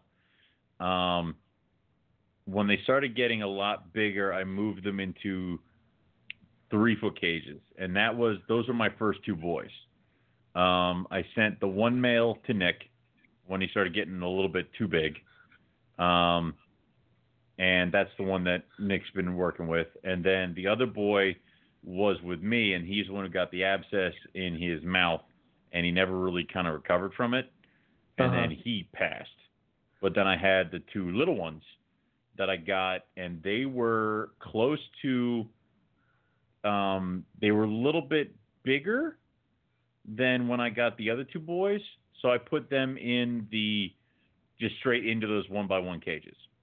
Okay. And they were in that. Again, they were on mulch. They had under the tank heaters. They're all that kind of stuff. When they started getting a little bit bigger, I wanted to give them something a little bit different. So I had an old Animal Plastics cage that had the doors that swing, two doors that swing out with a like divider in the middle. So I gave them that. So they were technically in, I think, 2-foot cubes at that point. And they were in that for about 2 years. And then I moved them into the arboreal setups that you saw when you were here last time. And those are, I want to say they're 2.5 foot tall, and then they're about 1 foot deep. So 1.5 foot maybe. So they're more vertical than they are anything else. So yeah. So are they? Do you find that they're more arboreal than you thought, or less, or what? Because I know you kind of have a shelf in there now, right? Yes. I find they're a different kind of arboreal. When I sit there and say arboreal, or when you and I sit there and say arboreal, you imagine chondro, the stick in the middle, and it'll sit on top of it. Roughies don't like that. They like being crammed into places. So, I mean, I have a shelf in their cage, and it's got cork screwed down to it so they can go slide under the cork or they can curl up on top of it. It kind of feels better for them that way. They want to be spread out. Whenever I saw them up on a tree in their cage, they were coiled around it, kind of spread wide. They were in like the thickest part of the branch. They weren't near the tips. Like if you put the same branch in with a chondro, they would be curled up at the thin parts. Ruffy will be curled up at the thick part. So they'll do that now, but I also find them in their bins on the ground, underneath their bins. They'll be underneath the cork bark on the ground. So they really just want to be enclosed by stuff. They want to be underneath things. They want to be jammed into cracks. That's why people are talking about why their scales are keeled. It's anchors so that like they can't get ripped out of rocks or in between stuff. If I ever try to move my roughies and they don't want to go, they'll puff up their body and you can hear their scales raking across things because they're trying to grip. Yeah, they don't want to go, dude. Like, so that's just the way they are. So I do the cork bark because they'll sit up high and they'll kind of watch me from like up high. And then they'll start hanging down kind of like a chondro hangs for when they're hungry. But then also every once in a while, they'll just be underneath the cork tube on the ground, and they'll just slowly peek their head out just to watch you from down there. So they're very inquisitive. They always want to know what I'm up to. And I've never seen any aggression from them. I've seen more aggression from like a chondro than I have from a rough scale. Huh. So, okay. Yeah. And you have not yet seen their famous The threat What do display? you call it? Threat display. I've seen it twice. I saw it once. Yep. When I got the first boys, I got them from a guy who was sending them from LA. And he sent them to my office. And I'm like, all right, so they're all packed up. He goes, yeah, they're packed up. Cool. They're all do this, da da da da. I'm like, all right, awesome. Because we were doing a trade. I think I sent him some Pos Super Caramels and some Tigers for the Roughies. Okay. Which, I mean, was a great trade. But it's like, yeah. yeah, I mean, dear Lord. And he sent them, and he's like, oh, yeah, they're all set up. I put the hand warmer in there with them, and I'm like,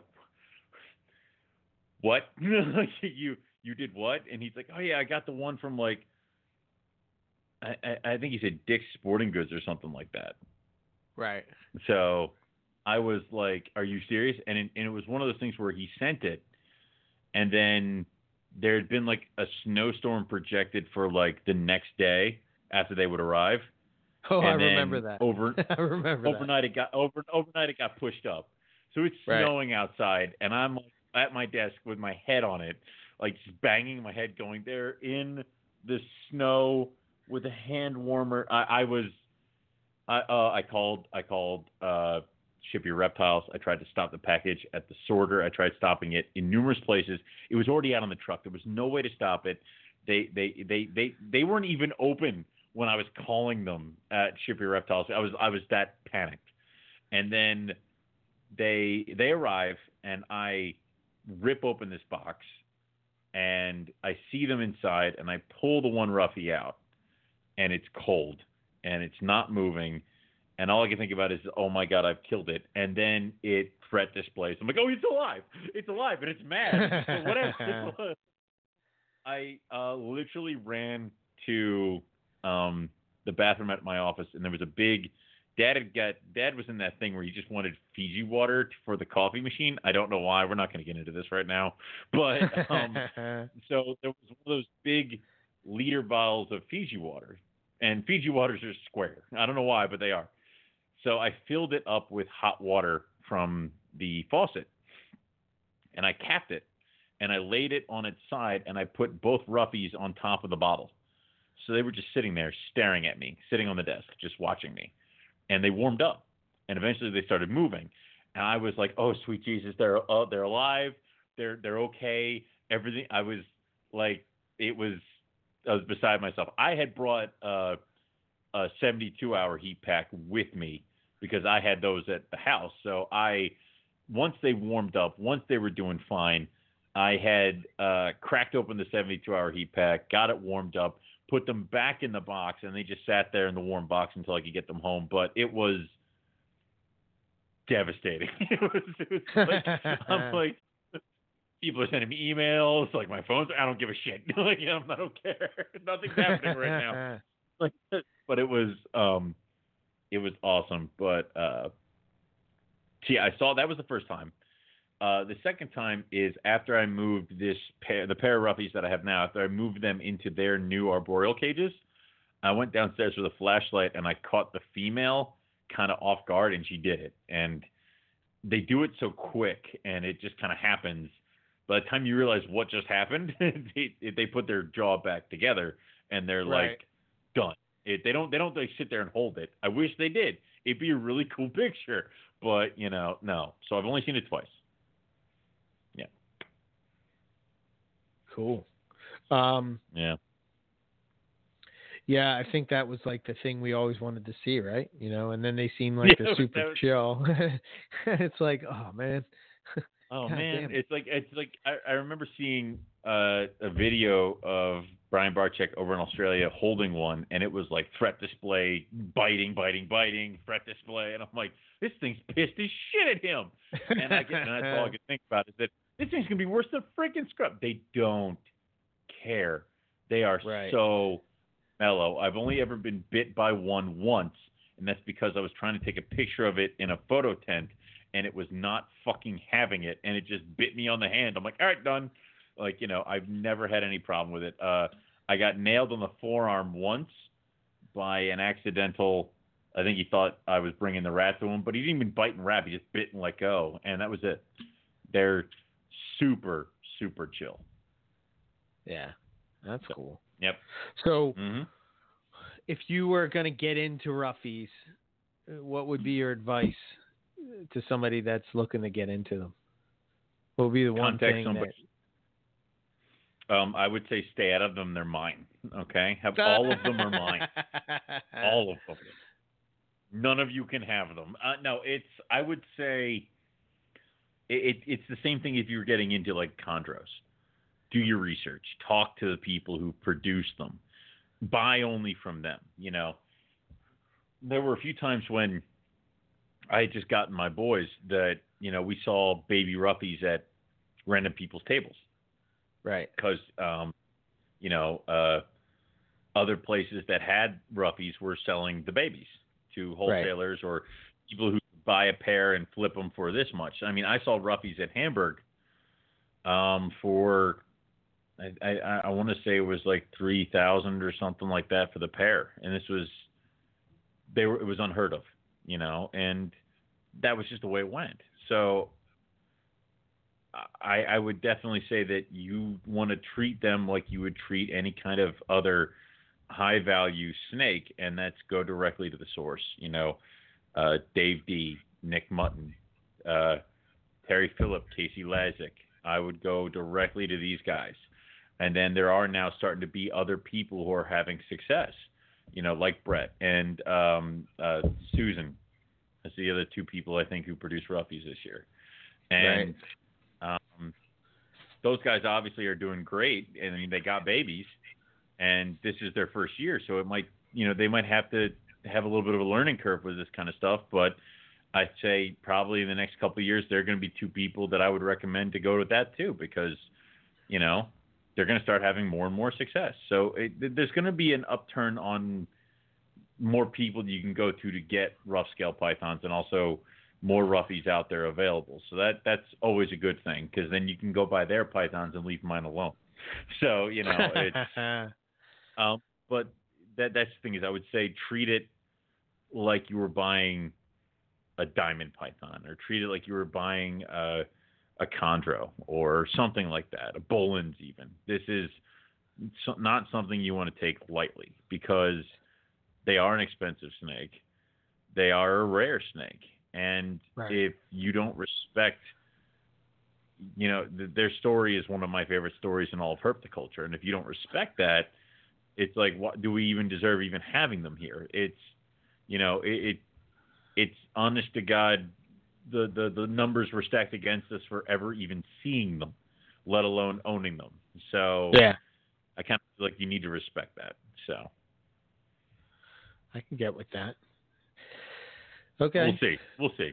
You know, you're not in the club yet. I mean, you have to cut your other hand, and we have to shake it. I mean, like it's So what about as far as like you know, your whole, you know, feeding? Are you feeding them what, like carpet pythons? Are you doing anything? Do you cycle them at all? Anything like that? I feed them like carpet pythons. I think they would eat whenever. I mean, they're always hungry. If the light goes off downstairs, and they cruise. They cruise more than any other snake I see. So they're nocturnal all over the place. They are, but they will wake up for food. Gotcha. The one thing I would not recommend doing is that if you're going to go feeding during the daytime and the roughie's not there to meet you at the door, don't go looking for it, because that's just going to stress it out. If they're not like ready to go when I thaw the rodents, they're skipping the meal, and that's fine. Because sometimes I have to tell the male not to eat because he's getting bigger than the female at this point. But they'll always be up front and center and ready to roll. Okay. But like when Matt Moyle was showing you a video of his chondros running around their cages at nighttime. Yeah. Yeah, it's a roughie. Yep. Okay. Every night when I go down to do bed checks, everybody else is kind of cruising. They're all over the place. And then they bed down at daytime. But they will wake up to eat, and they will go back to sleep. I will start cycle feeding them. The female kind of did it herself this year, and she just went off food during the entire cool down of everything else, which is why Rob yelled at me for not breeding it. Yeah, she just stopped eating, and I was like, "Why aren't you eating? You needed like one more year, and this is your crucial time to get on your game and get that weight going." And somebody's like, I think Andrew's like, "Why don't you put the male in with her?" I'm like, "It's too early." And he's like, "Well, she doesn't think so." And I'm like, "Well, she doesn't know what she wants." It's like, I know what's best here. It's like, no, it's I just thought she was too small, and I think if I got a clutch, it would be tiny. So I wanted her to wait that one extra year. So next year I'll probably cycle, and I'll probably treat it like carpet python, same temps. And then if that doesn't work, we'll readjust. I mean, I'm going to obviously I'll talk to Brett and Dave and Nick and all those other people about what they do and how they do it, and I'll just follow their leads. So, right. Okay. And then we'll see how it goes. The hard thing is going to be is that they look alike, so I need to know which one the male is. So it's like the olive pythons all over again. As I'm putting them in there, I'm like running a marker down his side so I know who's who. Dip the tail in some paint or something. White out the. Either one. Yeah. Thinking nail polish because then it won't go away. But we'll figure it out. Right. Mm-hmm. That's cool. Yeah. So this upcoming year is going to be your year to try to breed them, right? Yes. Say that hesitantly. Yes. 2020 will be the year that we're going to try. I'm going to try to put as much food into her as I can. I'm pretty much going to feed her on the same regimen as I do the female carpets that have laid eggs, because I want her to put on enough weight, in my opinion, to run this, and then we're going to do it. So right. I'm not nervous at all. Now, have you talked to some of the guys that have bred these already? What's their go-to trick for getting them to go? Have you thought about that at all yet, or you're waiting to cross that hurdle I haven't thought about that yet. I haven't talked to those guys yet, but I have had those conversations with them in the past. And Nick is you just turn the temperature down and throw the boy in with the girl. I'm like, thank you. Like there's a little bit difference, but okay. But I haven't really spoken to them if they have any kind of like tweaks or tips or tricks other than turn the temps down, stop feeding, warm the temps up, throw them together. I don't mean for the breeding part of it. I mean for getting them to go once they hatch. Oh, for the babies? Yeah. Oh, well, yeah. I talked to Dave about that because he was when I was buying the young pair off of him, he was like, "These things are driving me nuts." I'm like, "What do you do?" And he's like, "Chick down is good." I was talking to him about the gecko scent because this is when it first started kind of coming out from Reptilinks. He said he was going to give that a shot. I know Nick said he swears by it. But then I also know that these things are very much like baby chondros, where, 4 years you can have nothing but great feeders and have very little problems. And then your 5th year, the entire clutch makes you want to rip your hair out for no goddamn reason. Like, it's the way it is. You need to understand that going in, is that, these are not,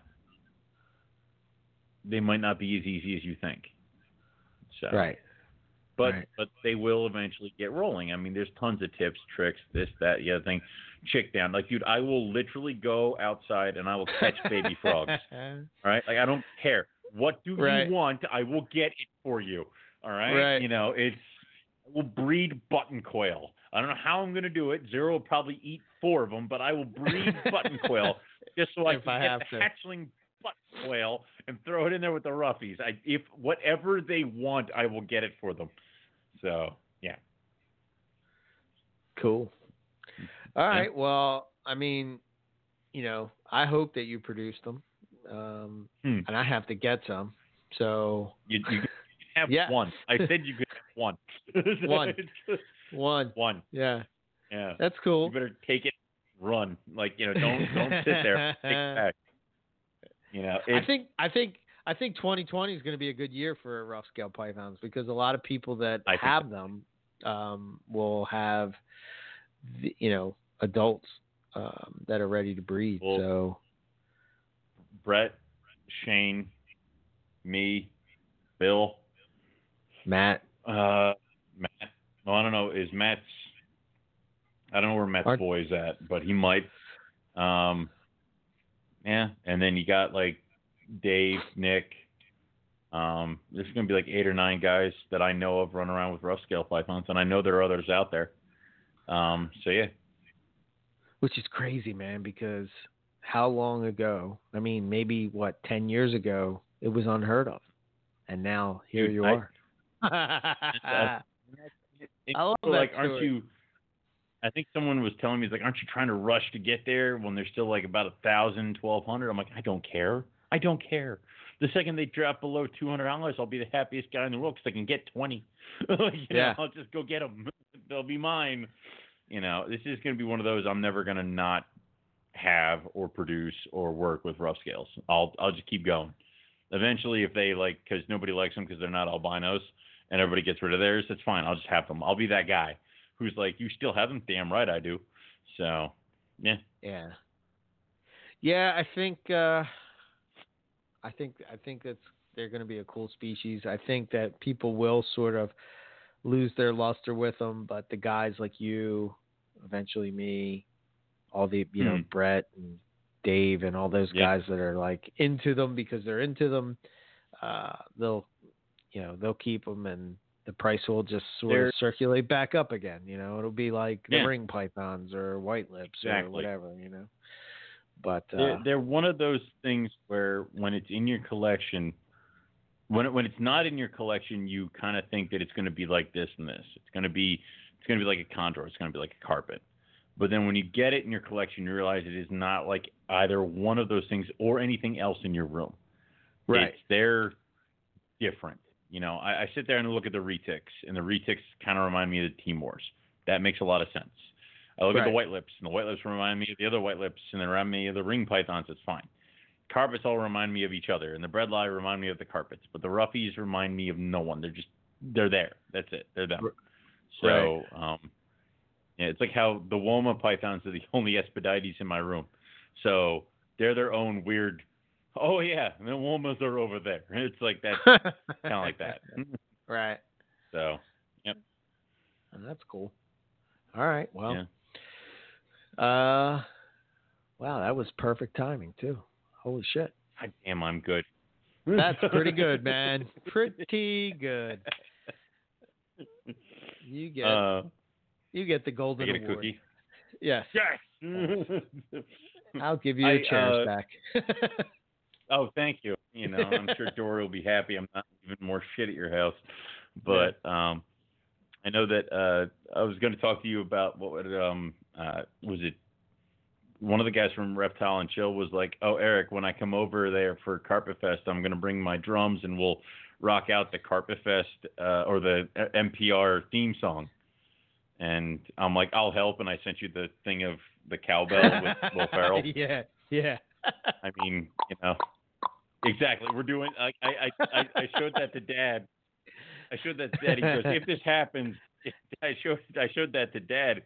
And Dad's like, if that happens, I'll play Christopher Walken, where I'll just burst in and be like, I put my pants one leg at a time. I'm like, I'll tell that to I will Eric. pay He'll money to absolutely see love Jim it. do that. I will pay him. Yeah, exactly. Right. Speaking of which, you should tell Mr. Morgantown that I know he's a huge fan of Dylan, and there's some kind of Dylan special on Netflix. Dude, I already heard about it. All right, I want to talk about it more. Right. I knew it. He nice. was like, he called me. He goes, just so you know, this is on Netflix. I'm like, Dad, I don't care. And he's like, why not? I'm like, please stop. Please stop. He went into a record store at one point and he's like, I think I want to get some Dylan. And this man at the record, if I could find this man and choke the life from him, I would. Because this guy's like, well, what kind of Dylan? New Dylan, old Dylan, past Dylan, electric Dylan, non-electric Dylan? And that just sent my father down the rabbit hole. And oh my God, like, I've seen Bob Dylan in concert twice. The man can't sing. He can't. No, it that's sounds like true. a cat beat against a wall. That is like, true. Oh, God. And all his songs are great when other people do them. Yes. You know? Like All Along the Watchtower by Jimi Hendrix. I mean, come on, man. Nobody knows that Dylan wrote that. Why? Because nobody cares. Right. True story. Oh, that's awesome. Signed harmonicas by Bob Dylan, and he's like, one day these will be worth money. I'm like, yeah, I'll tell the people at the Goodwill store when I drop them off. So, you know. Anyway, well, now that we got that going, out of my chest, yeah. Yeah. All right, so yeah, next week I'm not sure who the lineup will be, but we'll have somebody lined up next week. I know there was we had some talk of some for some monitor shows, so that that's in the works. So some Aussie monitors, which will be very cool, and a couple other things are in the works. Anyway, for us, you can listen to the podcast on iTunes or whatever podcast app you use, and you can follow us on MoreliaPythonRadio.com.net. Our email is info@MoreliaPythonRadio. You can follow us on Facebook, Instagram. So there's that. We got the 2 Carpet Fest coming up in the States. We have the Northwest Carpet Fest is September 28th, and that is at Doug Taylor's house. And the Southwest Carpet Fest is 7/27, July 27th, and that is Brian Cusco's house in Southern California. So I think their shirts are still up, and Northwest will have shirts coming up pretty soon. Yeah, exactly. I can't wear a shirt with myself on it. I can't imagine why not. It's just so delightful. Right. Not like it's such a flattering picture of you too. Yeah. So horrible. Yeah, that's cool. Whatever. So yeah, go over there. I believe the shirts. I think today might be the last day. So probably by the time you listen to it, it might be over or the very last day. So there's that. And then for myself, ebmorelia.com. And my email is eric@ebmorelia.com. That's all I got. Cool. All right. For me, you can go to rogue-reptiles.com. Check out that. You can also look up Rogue Reptiles at facebook.com. I will be at the Havre de Grace, Maryland Reptile Show this Saturday, and I'll probably have some pythons along with me as well as Rogue Reptile t-shirts. So if you're going to be at that show or in that area, stop by, talk snakes, buy some. That'd be awesome. I can feed mine. Your money will go directly to my rodent bill. Right. I will literally actually take bags of rats in exchange for snakes. So we'll see you there. As far as other stuff, that's all I got, and I guess that's all we got for everybody tonight. So we'll say thank you all for listening, and we'll catch everybody back here next week for some more Morelia Python Radio. Good night.